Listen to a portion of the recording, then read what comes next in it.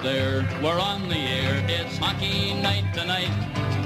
Tension grows, the whistle blows, and the puck goes down the ice. The goalie jumps and the players bump and the fans all go insane. Someone roars, Bobby scores at the good old hockey game. Oh, the good old hockey game is the best game you can name. And the best game you can name is the good old hockey game. Second period. Kucherov with a shot, he scores! Power play goal, Nikita Kucherov, and the Lightning now leads 3-1. This one he wins, and then Tampa goes to work. Kucherov, the great distributor, right? Buys some time, holding on to it. Rebound, he got that one too. Kadri had the follow-up, Binnington fell over. Here's Manson, Binnington's reset. Manson scores! Josh Manson wins game one.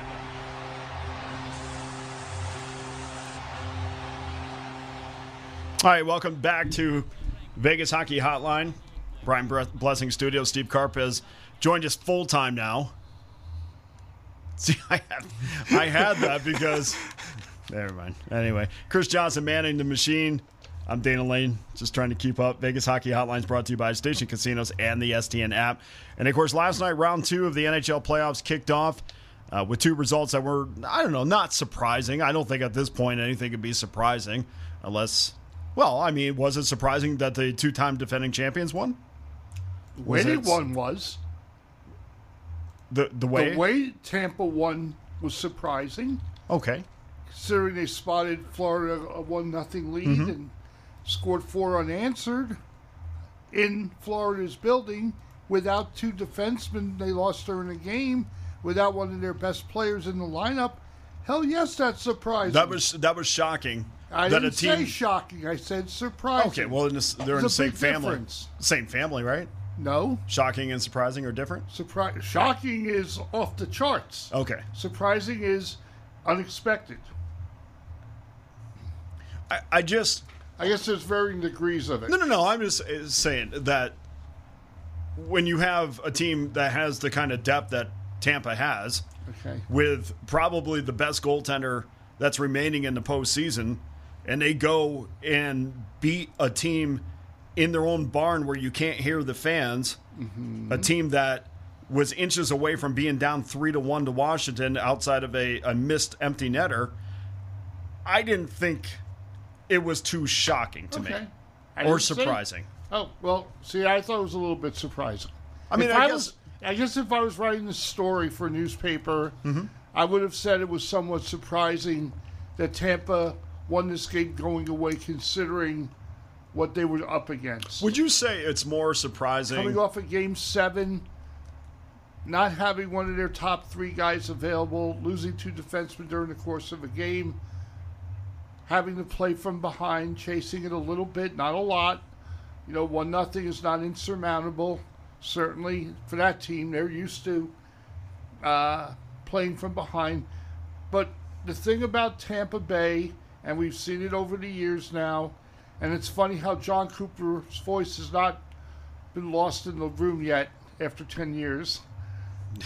Yeah. The Lightning. Apparently he sounds okay. The Lightning, and you mentioned this in hour 1, they are a veteran team. They don't get rattled. They stay within their structure. They do what they have to do to find a way to win. Okay? Florida, which I thought was built along a somewhat parallel line, not quite to the level of Tampa Bay, surprised me with their no-shows from their big guns. I mean, Mark Lawrence mentioned it in the last hour. Jonathan Huberdeau's got to play better. They didn't get much from Verhaeghe. Barkov is played well, I thought, for the most part, but their defense was lacking. I mean, what Kucherov did to Aaron Ekblad, insane. That was sick. I mean, it that really was indeed sick. And what a move! I mean, and then to make the nice saucer pass to Corey Perry for what was essentially an empty net goal because Bob was out of position. Playing. Well, no, he was playing. He's playing Kucherov. Right, he's not playing the. guy, and Sherratt didn't get back in time to pick up Perry. So, I mean, but it all starts with a great move by a great player. Isn't this a team, though, Steve, where we forget about how much depth they have, and even without Braden Point, we forget that. I mean, when you go down the list of great players for the Lightning, I mean, when do you get down to Ross Colton? And when does somebody bring up Ross Colton? When does somebody bring up Brandon Hagel? Guys that are 20-goal guys. Brandon Hagel had 25 this year. When do those names ever get brought up? Well, Colton's name certainly got brought up last night. Yeah. And we talk, this is to me why it's not a surprise. Because even with Braden Point out, and a Panthers team that still is having that little brother syndrome, where they want this so bad, and they just can't get over this hump. Yeah. And it's funny, to hear them talk, it seems as if they've lost to Tampa, 5 straight times in the postseason. They've only lost once, right? Yeah. And that was last year? Yeah. They've only lost one time. And what's funny? Before the playoffs, Florida was my pick to come out of the East to go to the Cup final against Colorado. And after watching both games last night, I'm not quite sure if either of those teams are going to get there. Because Colorado, which did get better as the game went on, you could tell they were a little rusty off the layoff. They ran into a white-hot goaltender in Jordan Binnington. He was just... It was like Ottinger against Calgary the other night. And thank goodness for it. It was very similar, but in the end, same result. Flames get one in OT from Johnny Hockey to move on, and Josh Manson comes through for the Avs in OT, and I don't know how Binnington could have ever stopped it. He never saw it. No. There was so much traffic in front of him. But let's give St. Louis some credit. Nobody's given them any shot to win this thing, and they damn near pulled it off. Despite being totally outplayed as the game went on, they found a way to stay in there. And there's another team with good veteran leadership on and off the ice, and a good coach, too, in Craig Berube, who keeps his guys together, much like John Cooper does. There's no panic in their game. And maybe that's series... There's no panic in their game because they've been to the end, too. Yeah. They know how to hoist a cup. They've hoisted it, exactly. And maybe we need to give St. Louis a little bit more credit. I don't know that they could beat Colorado over 7 games, but at least we saw they could play with them for long stretches. Well, there was certainly... That's fair to say, certainly right? No, of course. And there was certainly no team that went into the postseason playing better than St. Louis was. St. Louis was, record-wise, over the last month, I think they had the top record in the NHL. Yeah, Carolina was playing pretty well. Carolina was playing well, too. And we'll Boston talk about them in a second, I'm sure. But, yeah, no, the Blues have been playing really well for a while now. Outside of, and even if you break down Ryan O'Reilly's goal, that really was nothing more than going hard to the net, oh, look what I got, and then lifts one over Kemper. Yeah. So, that was the right bounce at the right time. So you could say St. Louis had a hard time generating not only goals, but they had a hard time generating space. What was it? At the 1650 mark of the second period, St. Louis still wasn't in double digits in shots. Yeah. The Avs did a great job controlling the neutral zone, and their forecheck was really good all night. Before the Girard goal, I think St. Louis had, and that was, at the 11:25 mark of the second period, something like that. Yeah. I think St. Louis had 9 shots at that point. So, yes, game close. But doesn't tell the story. But the story is Colorado gave them 0 room out there. Yeah. And this was a hungry team. And if it wasn't for Binnington, I could see this game being 5-1, 6-1. Absolutely. And it makes you wonder, did the Blues blow their best opportunity to come out of there? Of course they did. Because we said it yesterday, didn't we, Steve, that this was going to be specifically the first period Right. was going to be the period that they had to win. And they did. Yeah, they were up 1-0. But as the game went on, and when we tried to figure out how much rust was going to be with Colorado, if anything, because remember, they were in the same situation last year, didn't have a problem moving on. But there was about 20 minutes where St. Louis could say, we really, and I know Andrew McGinnis said, hey, if it's tied, it's good. Now, I don't think, I needed St. Louis to be ahead and to protect the lead and make Colorado chase the game. Yeah. And I think that's what they didn't do. And they Once chased Colorado went up 2-1, it was over. Right, but they had to chase it a little more than Tampa did. They were both behind 1-0. But I never felt like Tampa was truly chasing the game. And Colorado the same. I didn't get the sense that, oh my goodness, they're going to really need a big push to get it back in this game. They just kind of played their game and it kind of, organically evolved over the course of the game. So I don't know how St. Louis pulls the rabbit out of their hat in Game 2 tomorrow, but I think Florida, more than St. Louis, better bounce back. They're at home. They go down 2-0 to Tampa. It's pretty much over. The handshakes will be taking place. We'll say one thing about the Panthers. Yeah. The reality is, they're the comeback cats. They're used to coming back, though. Again, stating when this is all said and done, with whoever hoists the Stanley Cup is going to do so because they won the battle of special teams and they had terrific goaltending. Yeah. And so last night in the Tampa game, Tampa won the battle of the special teams easily. Sure. 3 power play goals. Mm-hmm. And they had they had the better of the 2 goaltenders. Vasilevsky was better than Bob, no question. And Kemper didn't play badly for the Avs. No. I thought he was fine. No, he wasn't asked to do too much. Bennington stood on his head and kept his team in it. I mean, he faced eight shots through half the game. Yeah. So, tonight we have the other Game 1s and the other 2 conference semis. The Rangers are in Raleigh to play the Hurricanes. And they got some good news. Sammy Blais skated this morning. Boy, I would have loved to have seen him play all year. I don't know if he'll be ready to play in the series. Gallant didn't say as much, but he was out there skating with the team. And if he can play, he gives them a lot more grit, and it definitely will help. But we'll see. Where would they have been if he was there all year? Because it was Reeves and Blais was supposed to be right. They were supposed to be the physical cornerstones of this team, and of course, probably a couple more wins for sure. I don't know if they would have overtaken the Hurricanes for the Metropolitan, but it certainly would have helped. Well, it wasn't because he was going to put up 20. It was because they would have been physically tougher. Right, that's all. Some nights you need grit to win and over skill.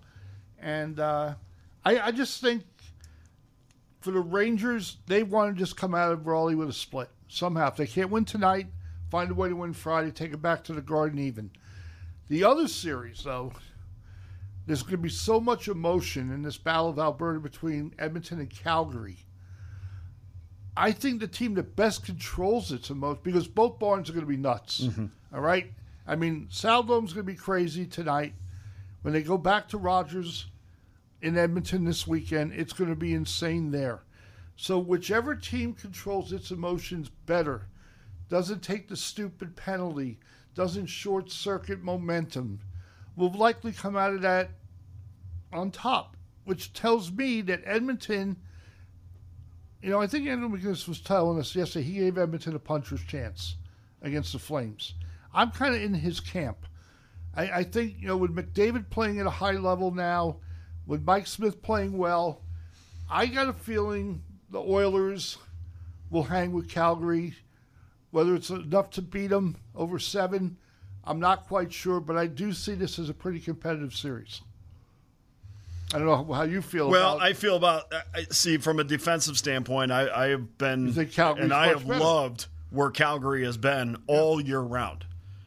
Consistently talking about, you want to talk about a lack of space on the ice. And sometimes speed, when we talk about a team needs to get faster, we always think, that means how effective they are on breakouts or how can he create 2-on-1s or, that sort of thing. We look at offense as the equation to speed. Mm-hmm.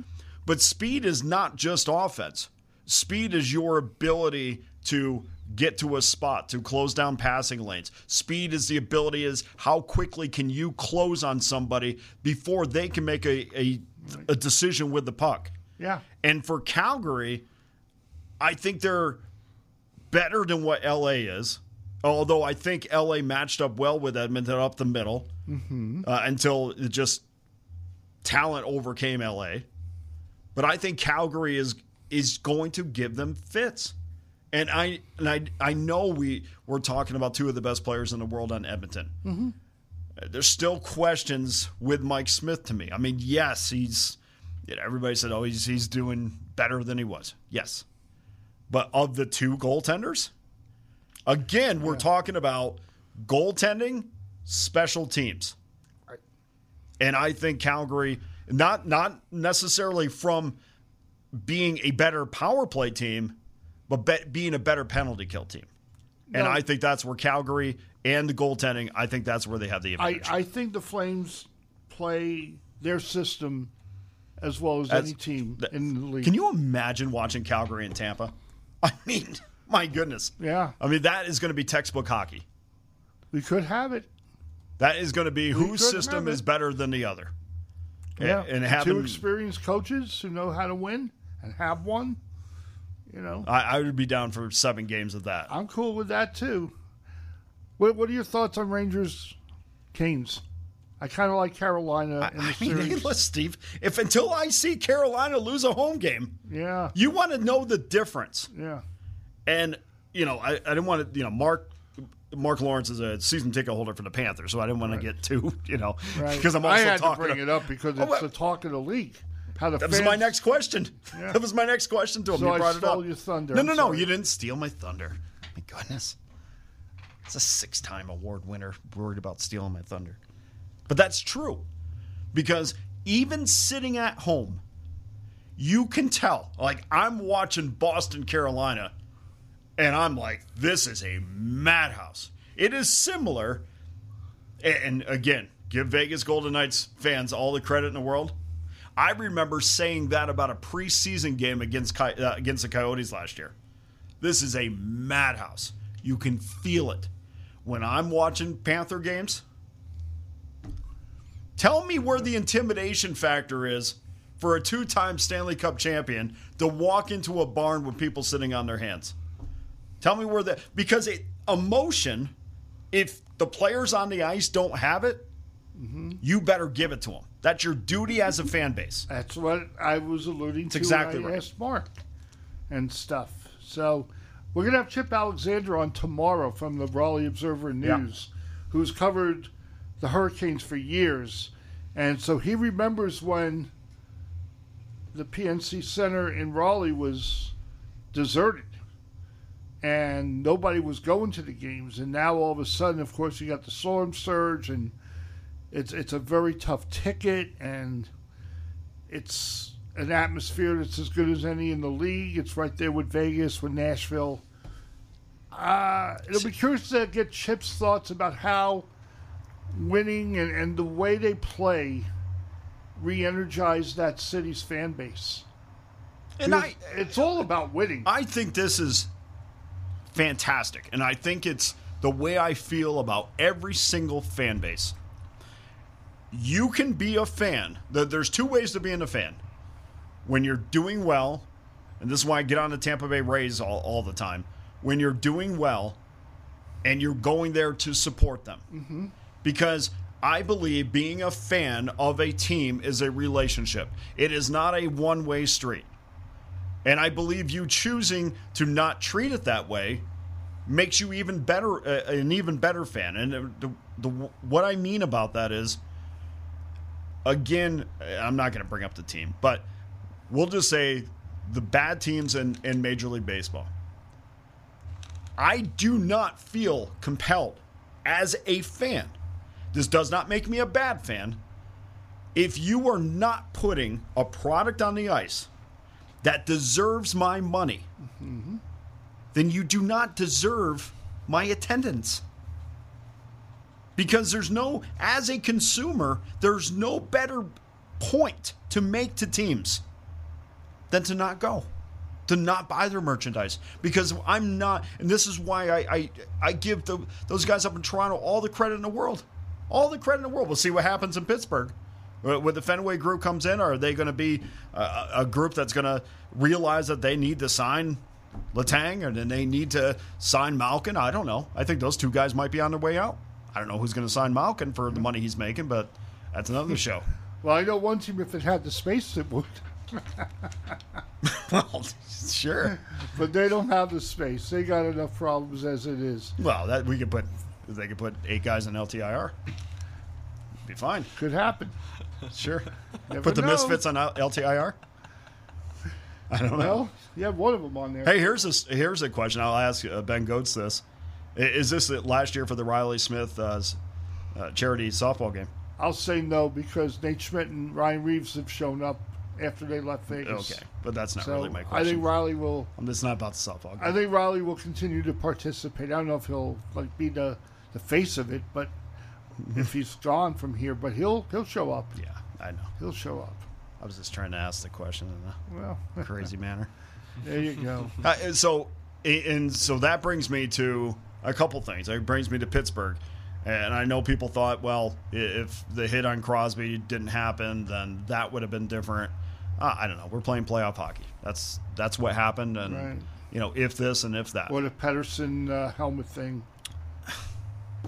We didn't talk about this, but I understand. I mean, and I understand it wasn't the correct reaction after. Sorry, he didn't know the rule, or didn't react properly. No, he got off the ice. That was the problem, and he couldn't stay on. The Rangers had what was essentially a 5-on-4. I know, but he could have just picked it up. You have to leave the ice. You can't just put it back on. You got to leave. That's the way I understand. So I heard something a little bit different than that as to the way he should have, and I'll ask Dave Jackson about it. But there are some nuances to the rules that I've just heard this postseason. Even the icing, sometimes it doesn't matter who is winning the race; it's where they anticipate the puck going. Correct. So anyway, the point about that is this the last for the Penguins? Is this the last? Is this the last run? The window closing. No. Is it closed? Because they're not re-signing Malcolm. They have a brand new ownership group there that does not have this. Oh, we need to wrap our arms around Malkin. And oh, by the way, who's going to pay him what he's getting paid for playing half the season? There's no way. Yeah. Who's gonna give him that? And how long of a contract would you actually give him? Would you give Malkin a guy who probably going to look for more money? What would you give him based upon... Malkin said the other day that money's not his main concern. He wants to stay in Pittsburgh. Okay. So maybe he's willing to take a haircut to stay. He wants to stay with Crosby, wants to stay with Letang. Wouldn't you say first order of business is to re-sign Letang? I mean, is he not the guy that is so valuable that nobody...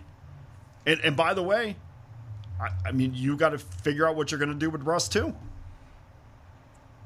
I mean, there's a lot of questions there. I would try to keep Brian Russ. He's only 30 years old.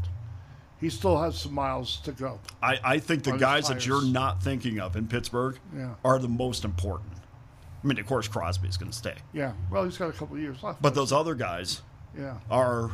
Well, he's never going anywhere. Jason Zucker's got 1 year, and he's been hurt constantly, going back to his days in Minnesota with the Wild. So. And then, of course, in Boston, you have to figure out what First of all, what's number 37 going to do? Right. I mean, is he going to retire? What's your best guess? I think he's going to play a year. Okay. I really do, because he's got the 1 year left. There's enough talent here, and maybe they're going to have to make some moves for sure.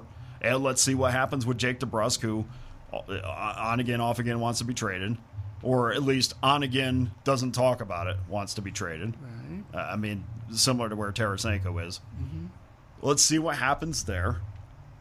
Our good friend Zig Verkasi, better known as Frank Andrews around these parts, suggested even Pasta was up for a look. I don't think so. Moving him out of there? Yeah, that's not my think. That's not my words. I'm just saying that's what he said this morning. Well, I guess, first of all, Don Sweeney needs to get his contract. Yeah, Don Sweeney needs a contract. That would help. And then go from there. But he did say that was. Yeah, he thought it was fait accompli. He'll be taken care of by management and so stuff. to Pete But DeBoer. the Bruins have never been known to be a team to spend huge money. It's just been that way with the Jacobses forever, and they try to work within their means and their salary structure. So, well, I think that perception though is not where it used to be a decade ago or 15 years ago. I think that was the old way of doing it. I mean, they have shown that they're the Harry Sinden philosophy, right, if you will. I mean, they've shown that they're more than willing, but I mean, you do look. I mean, Marchand is probably making way less than what he should at this point. Yeah. He's on a sweetheart deal. Yeah, I definitely think if Bergeron's playing, it's in Boston. It's either there. He's not going anywhere else, or he's retiring and stuff. But I mean, once again, Selke finals. 11 years in a row now. I mean, how about that? He's great. He's great. It is interesting. There's nobody on the Bruins making over $7 million. That's amazing. Nobody. And we're talking about, I almost said Patty, but I wasn't going to go there. I hate when people use nicknames. Bergeron, Pasternak, Marchand, Taylor Hall, Coyle, those guys. I mean, Coyle's making 5.2, 5.3. Nobody. He's probably a little bit overpaid if you want to know the truth. For sure he is. Especially, and you know who made him overpaid? Eric Holla made him overpaid. Yeah. Because Eric Holla is a guy who's not even hitting 2.4. Right. And I think he can be your second-line center next year. Eric Holla continuously got better. I always thought Vegas should have kind of kept him. But then after he hurt his knee in Toronto, I guess they got scared off. I mean, I understand why. Trade him. I understand, but again, I mean, this is... I don't want to equate what happened with Eric Holla to anything else, but it's like, oh, you're no good to us now. Well, oh, you're no good. I thought there was a rush to judgment on his future by George. In all fairness, you are talking about a major injury. You are talking about the knee. It was. But on the flip side horrific. of that, here's a guy that, he sniffed 30 goals? I mean, that's the flip side. Penalty killer, could play on the power play, could win face-offs. He was like a perfect 2C. Yeah. Or 3C even. Well, he's going to be, I think he is going to be that in Boston. Yeah, I think he's just going to get better and better. I think he'll sniff 20, 25 goals again. Remember, he got off to a bad start this year. Yeah. And I kept on telling guys. He was kind of in Cassidy's doghouse for a little bit. Sure. Yeah. And I kept on telling guys, you're going to love him. You're going to love him. And then he just kind of got better and better and wore on. Got his confidence up. And then he got moved up in the lineup. Hey, listen, Cassidy, he did the same thing to DeBrusk. He told DeBrusk, hey, you're going to be playing on my third line. And, of course, that didn't go over well with him. Right. And not until he allowed him out of the doghouse, DeBrusk had that fantastic second half of the year. I think he's a really good coach, by the way. Absolutely. I don't know how you feel as a Bruins fan. No doubt about it. As a guy, the perfect coach to come in after Julian. Yeah, I think he's done a really, really good job. All right, let's take a quick break. When we come back, Ben Goetz from the Las Vegas Review-Journal. We'll come back and we'll talk about the Vegas Golden Knights.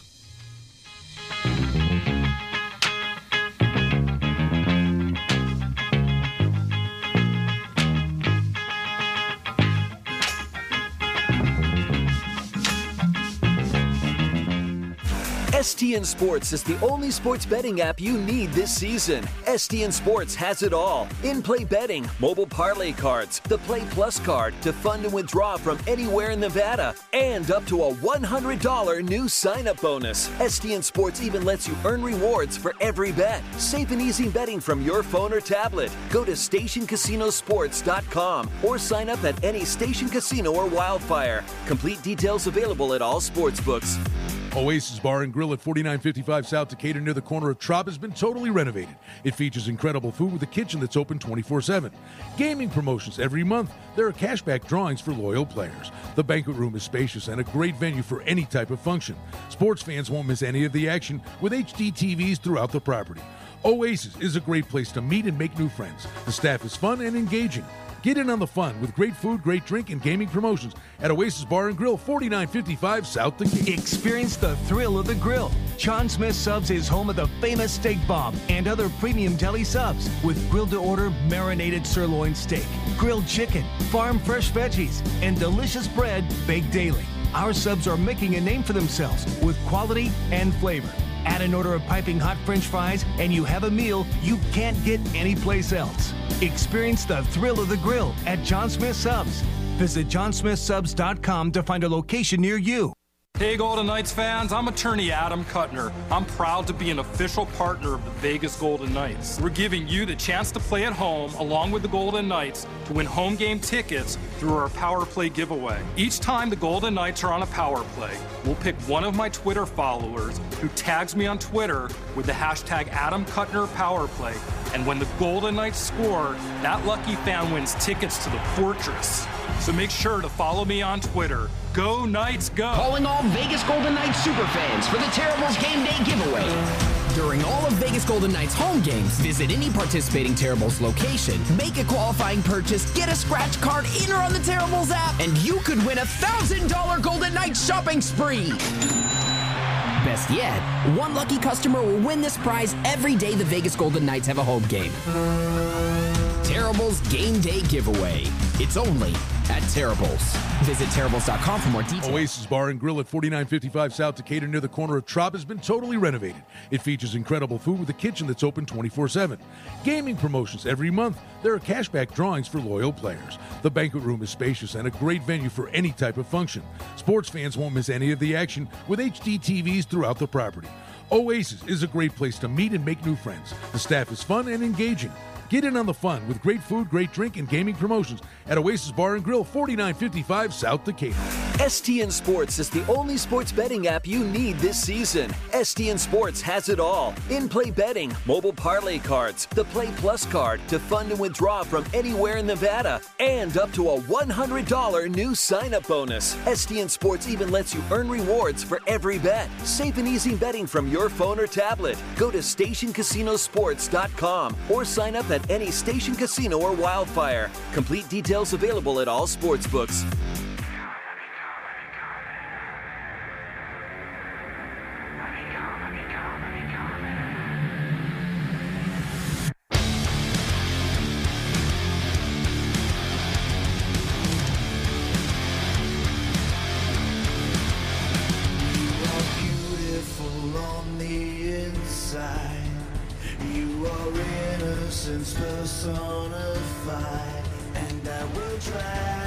All right, welcome back to Vegas Hockey Hotline from the Brian Blessing Studio, brought to you by Station Casinos and the STN app. That's Chris Johnson cranking out some Fozzy. It's been a Fozzy week. It's been a Fozzy week.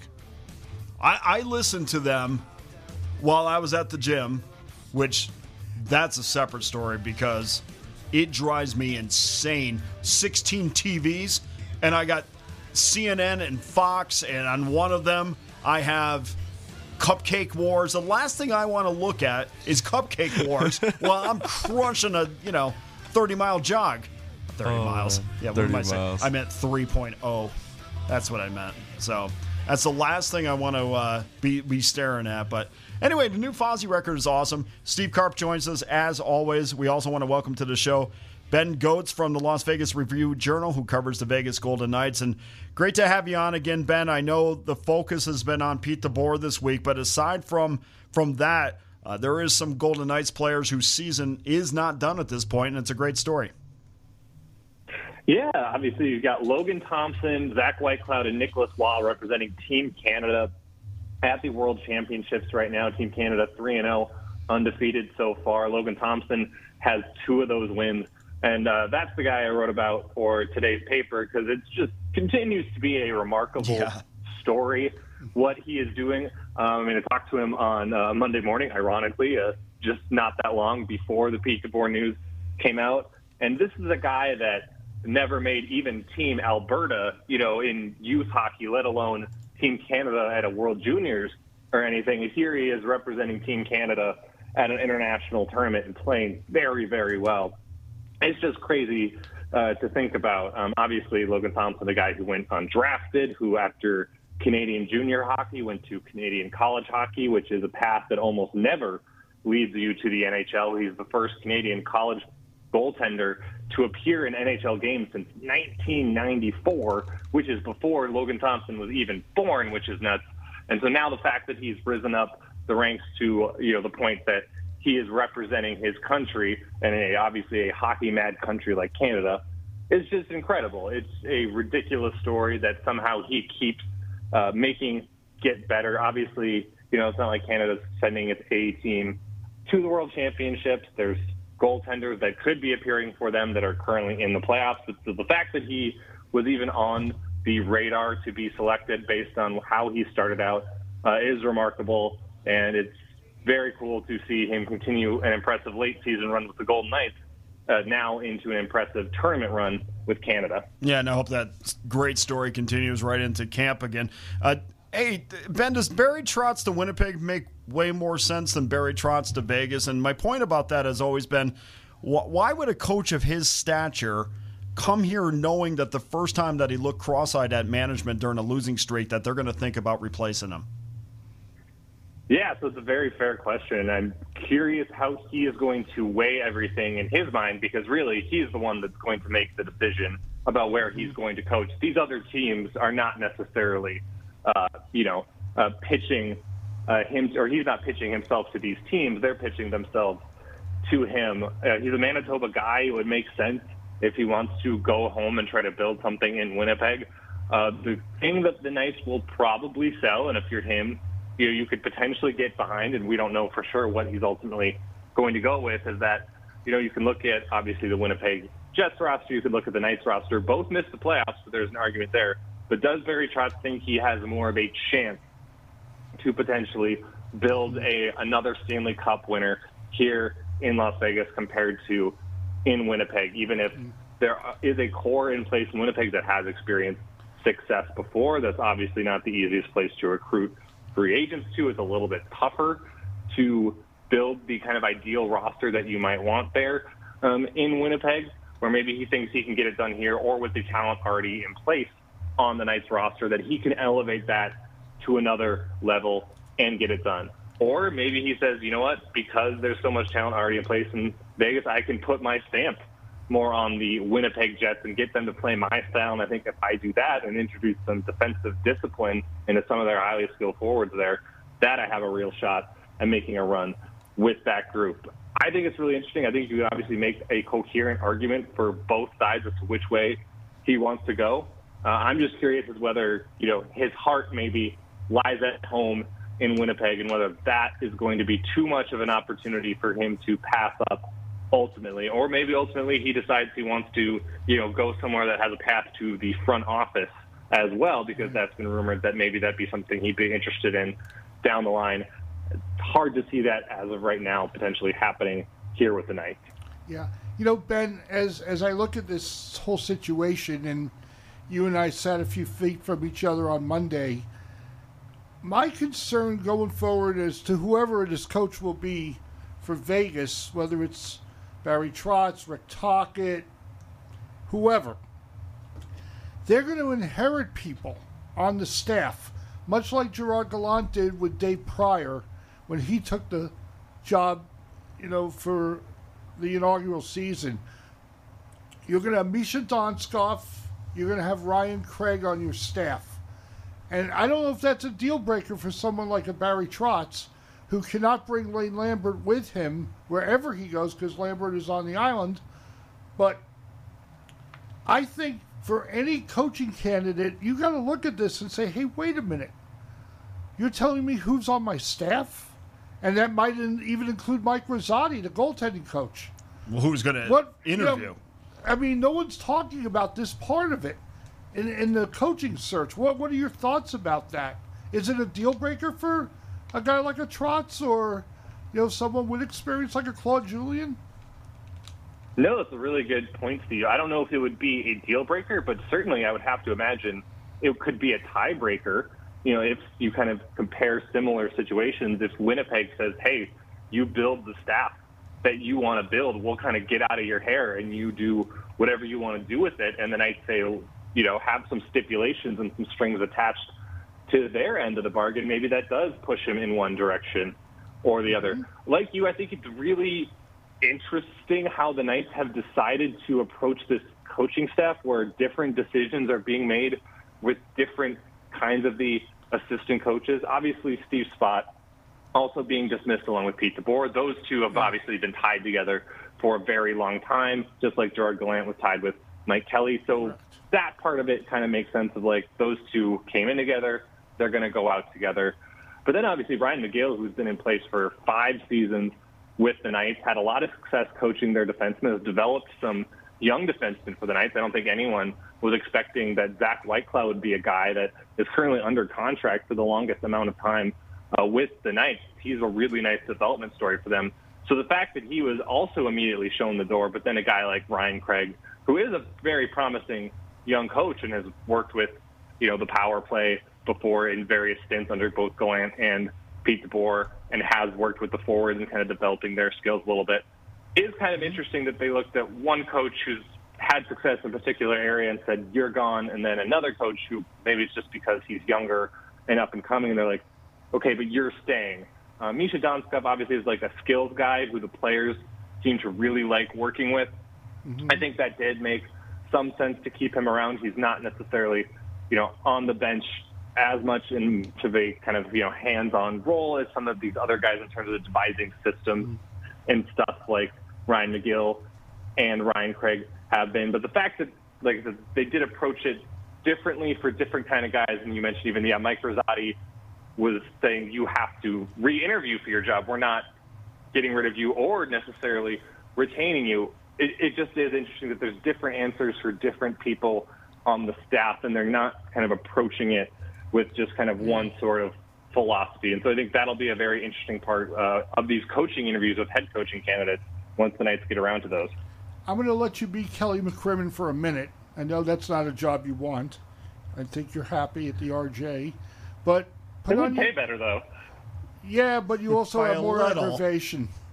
You'll have more aggravation than dealing with Bill Bradley.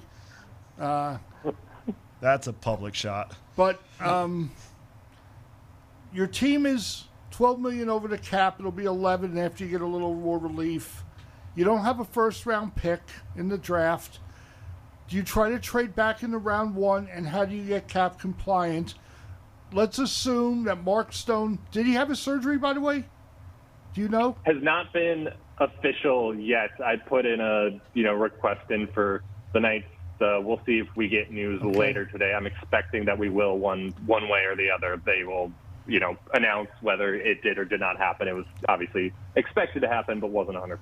Okay, so let's assume Stone has it at some point, and he is ready for training camp.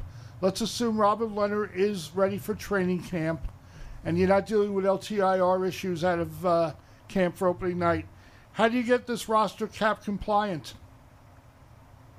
Yeah, so I think the number one guy that I think you obviously have to look at is Evgeny Zhdanov, given that the management has been brought back intact. I think obviously past history is a good indicator of future decisions, and so the fact that obviously Kelly McCrimmon and George McPhee are still in place, I don't think bodes well for Evgeny Zhdanov's future with the Knights. So I have to imagine that's probably the first kind of round of phone calls that you're making, is seeing if anyone willing to take that on for an asset, maybe because it's not going to be around the trade deadline, and so other teams could potentially be interested. You're hoping to not attach a second-round pick this time. Maybe someone, more of a contender will convince themselves that Evgeny Zhdanov can help their power play, just like the Knights talked themselves into that last offseason, and so you don't have to attach as much. After that, I think it gets really interesting, because if you want to bring back Riley Smith, which I would imagine they would want to do, and certainly players on the team would want to bring back Riley Smith, then all of a sudden your decisions get much more difficult. Do you look at a guy like Max Pacioretty, who has one season left on his deal, and obviously he's approaching his mid-30s, so do you want to offer him an extension? Does he get tossed into the rumor mill yet again? There's a guy like William Karlsson, who now might be the third-line center on this team underneath Jack Eichel and Chandler Stevenson. Does his name get talked about, especially after he talked pretty openly at his end-of-season media availability that he's lost some confidence and needs to get that back? And then I think you have to look at the restricted free agents as well, like Nicholas Waugh, Nick Hague, Keegan Coulthard, and Brett Howden, and wonder, are we going to face tough decisions with these guys? Because if someone, they're, especially with Waugh, Coulthard, and Howden, they are restricted free agents with arbitration rights. They could potentially get offer sheeted, even though we never actually see offer sheets happen, especially for that caliber of player. But that threat is technically out there. Are you going to get squeezed with those guys where all of a sudden, as you're trying to finagle yourself under the cap, does like potentially $2+ million for Nicholas Waugh, if you want to start him as your fourth line center again, look to be tricky? Does bringing back Nick Hague at potentially $2 million start to get a little bit tricky? Those RFA decisions, I think, are going to be really tough because those are all, for the most part, young players that have contributed at the bottom of your lineup for not a lot of money. Now, once they start to make at least a little bit of money and you're tied up against the cap, do you have to make a difficult decision about, does one of them potentially have to get shipped out? Because that's the player that you could potentially actually get tangible assets for, where if you're moving out a guy like Dadonov, or you're considering even moving out a guy like Pacioretty, you're not necessarily going to, refill your asset chest moving out some of those guys with the contracts that they carry. I think it's going to be very interesting to see how they ultimately approach this. Let me throw one other hypothetical at you. All right? You're trying to trade back into the first round team. It's like maybe, I don't know, Detroit or somebody, 8, 9, 10 says, we'll give you our pick. You give us Shea Theodore. We'll throw in a prospect. You do the deal if you're Vegas? I don't. I think too much of Shea Theodore and the value that he brings to this team. I'm not 100% not a draft expert by any means, and especially based on the fact that the Knights do not currently have a first-round pick. I'm probably going to do a lot less of research into the draft than I normally do this year. But from what I understand, it's not, the most exciting draft in the world. You're not looking at a bunch of future stars in this draft. I think even projected first overall pick Shane Wright is being talked about in kind of the Nico Hischier type of first overall pick, not even necessarily like a Jack Hughes that we've seen in recent years. So it's not necessarily the most exciting or sexy draft at the top. So I think if you're the Knights, I would much rather hold on to Shea Theodore, focus on getting back to cup contention this year and in the next couple years, knowing that if, I take a guy, in the top 10, potentially that's a player that's going to help me 2 to 3 years down the road. 2 to 3 years down the road with this team, you're facing a lot more difficult questions than you even are now, because all of a sudden now it's Petrangelo's getting into his mid-30s. Alec Martinez is probably off your roster. I already talked about at that point, Max Pacioretty is almost certainly potentially off your roster. Stone and Karlsson are getting into, their late, early 30s kind of thing. So the roster looks a whole lot different, and I'm not sure that first-round prospect, whoever that is going to be making much of a dent at this point. I think the Knights have to kind of focus on the now as much as possible. Whether that's a good thing or a bad thing is kind of up to other people to decide, but that's the position they kind of put themselves in with how they've approached their roster building. Yeah, they got to get younger and they got to get faster, so we'll have to see what happens. Yeah. So. Hey, Ben, we really appreciate you joining the show. Ben Goetz from the Las Vegas Review-Journal covers the Vegas Golden Knights, and we're definitely going to have you on during the summer when things quiet down. We know who the new head coach is, but thank you for your time. Thank you, Ben. Yeah, no problem. Happy to do it, guys. Thank you. All right, there he goes. Ben Goetz from the Las Vegas Review-Journal does a great job covering the Vegas Golden Knights. Also wanted to thank Mark Lawrence from PlaybookSports.com. My man, Chris the Moose Johnson, behind the controls with the music. There it is. There it is. And, of course, my good friend Steve Karp. Thanks for coming in, buddy. What was you laughing? I feel like it was an uneasy show to begin with. I know I wound up calling an audible getting in here earlier during Sportsbook Radio. That's okay. You take things really hard. Like, you think everything I say is like, oh, my God, he doesn't want me here. No. If I felt that way, I wouldn't be here. No, I want you here. I know you do. But here comes Steve rolling now. I'll be there second hour, 12:25 or 10:25. I will be here tomorrow for 10 o'clock for Sportsbook Radio. Okay, everybody. But I will not be here Friday because I'm going to Reno for my great niece's first birthday party. Who's won? There's plenty of. That's what her first means. Plenty of unicorns and bouncy houses for Steve this weekend. Yeah. All right. Well, thanks for joining us. We want to thank Station Casinos and the STN app from the Brian Blessing studio. Once again, that's Chris Johnson. That's Steve Karp. I'm Dana Lane. Thanks for joining us. And we'll talk tomorrow. You can name is the good old hockey game.